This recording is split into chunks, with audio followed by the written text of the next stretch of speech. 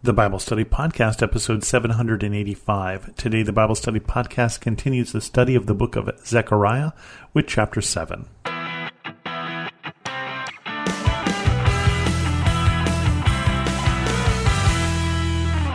Welcome to the Bible Study Podcast. I'm your host, Chris Christensen. We get another of these short chapters here in the book of Zechariah, Justice and Mercy, Not Fasting.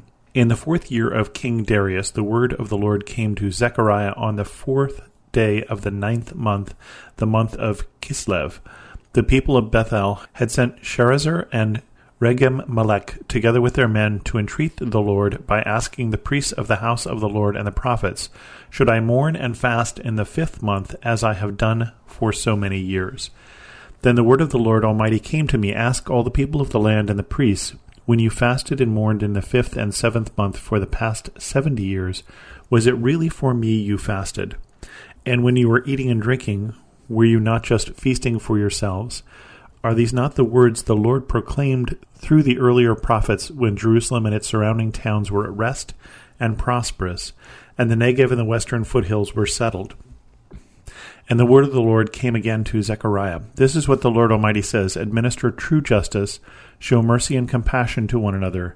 Do not oppose the widow or the fatherless, the foreigner or the poor. Do not plot evil against each other." But they refused to pay attention. Stubbornly they turned their backs and covered their ears. They made their hearts as fast as flint and would not listen to the law or to the words that the Lord Almighty had sent by his Spirit through the earlier prophets. So the Lord Almighty was very angry. When I called, they did not listen. So when they called, I would not listen, says the Lord God Almighty. I scattered them with a whirlwind among all the nations where they were strangers. The land they left behind them was so desolate that one traveled through it.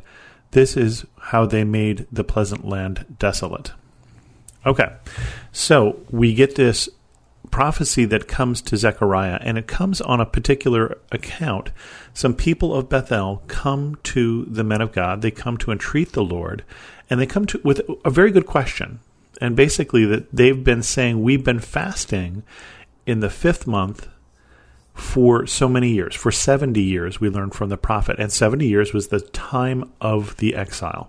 And so throughout this time of the exile, the people say, we have been fasting and praying that God will relent, that he will bring the people back and reestablish the nation. And we've been doing this through a fast, which seems like a very appropriate thing to do. It seems like you've been unfaithful to God, and one way to show your faith is this time of fasting. And so far, it seems like this is a great question. They come back and say, but should we still do that? Now that God has acted, now that we are rebuilding the temple, now that the people have come back from the Babylonian captivity, is this something we should continue to do? But the word of the Lord comes from them and reminds them of how they got in this mess in the first place. And says, even now, maybe we've got some questions with what you're doing. And saying, when you fasted, and it says you fasted in the 5th and the 7th month for 70 years. These 70 years while the temple had been destroyed.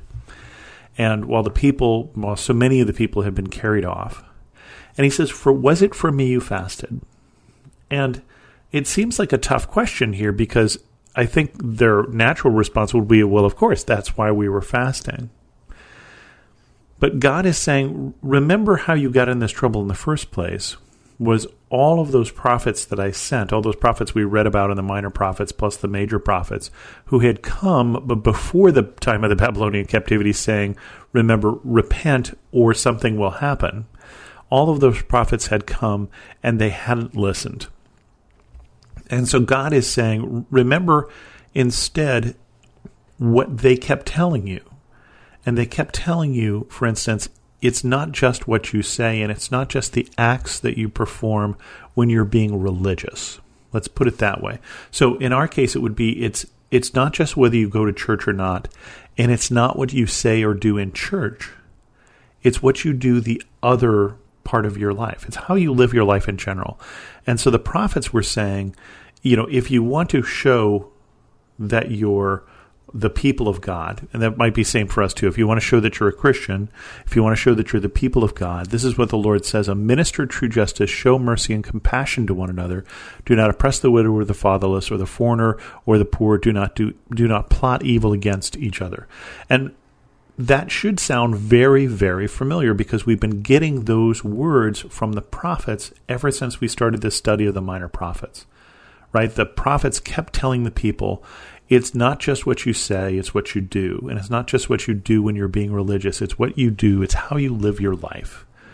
It's not for us just what we do on Sunday morning, it's what we do on Sunday afternoon and Monday morning and Tuesday morning and all of those days.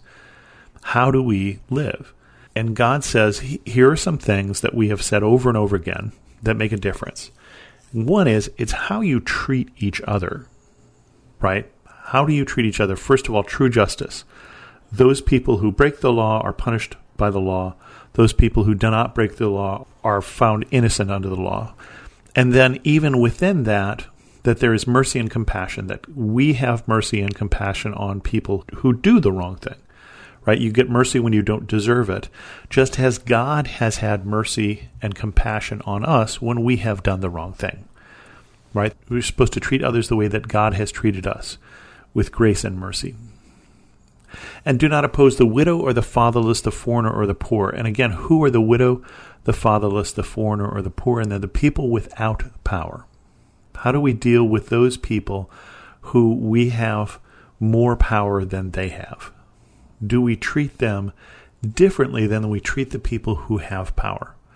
Because we show what our hearts are like by how we treat the people we don't have to be nice to. Right? You're nice to your boss because your boss can fire you. But how do you treat the receptionist?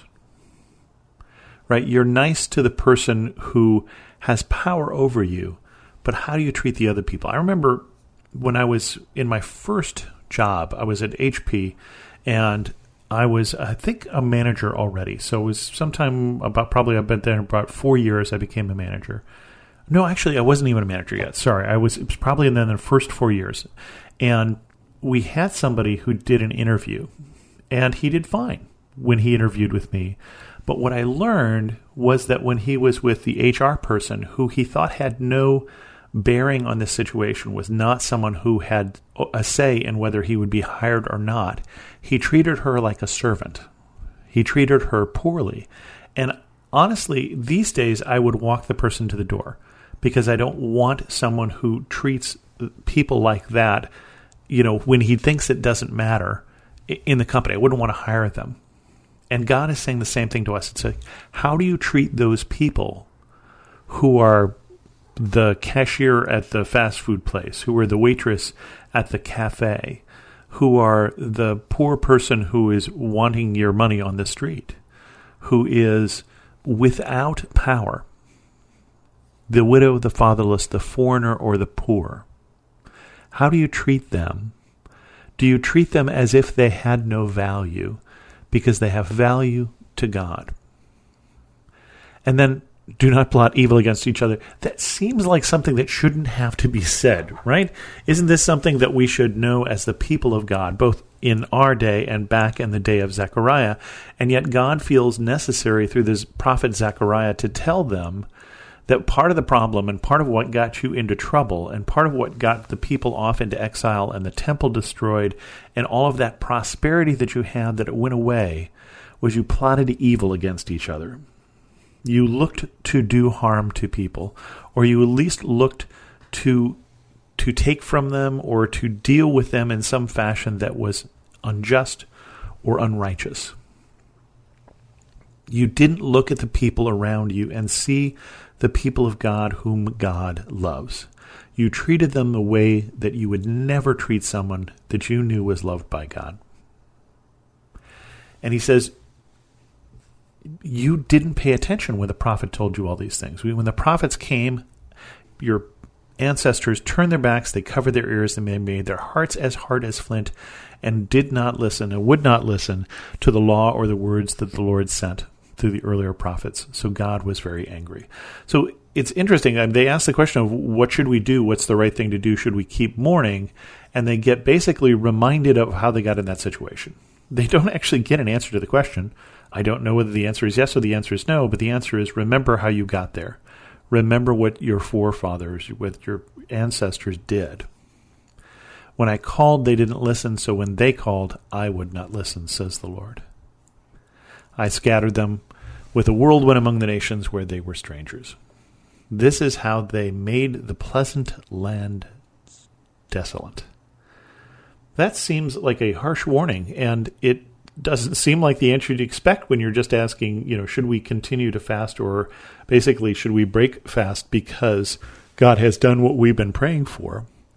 But God says we still need to learn the lesson that this captivity had in mind.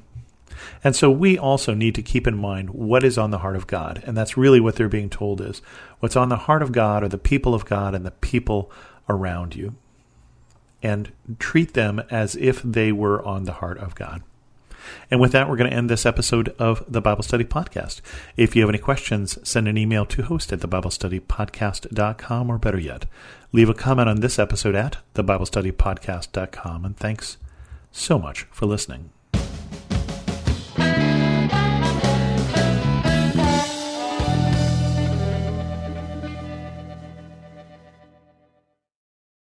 Has fear stolen your peace? I'm Jennifer Slattery, lead host of the Faith Over Fear podcast, helping you fight your fears and grow your faith. Subscribe at lifeaudio.com.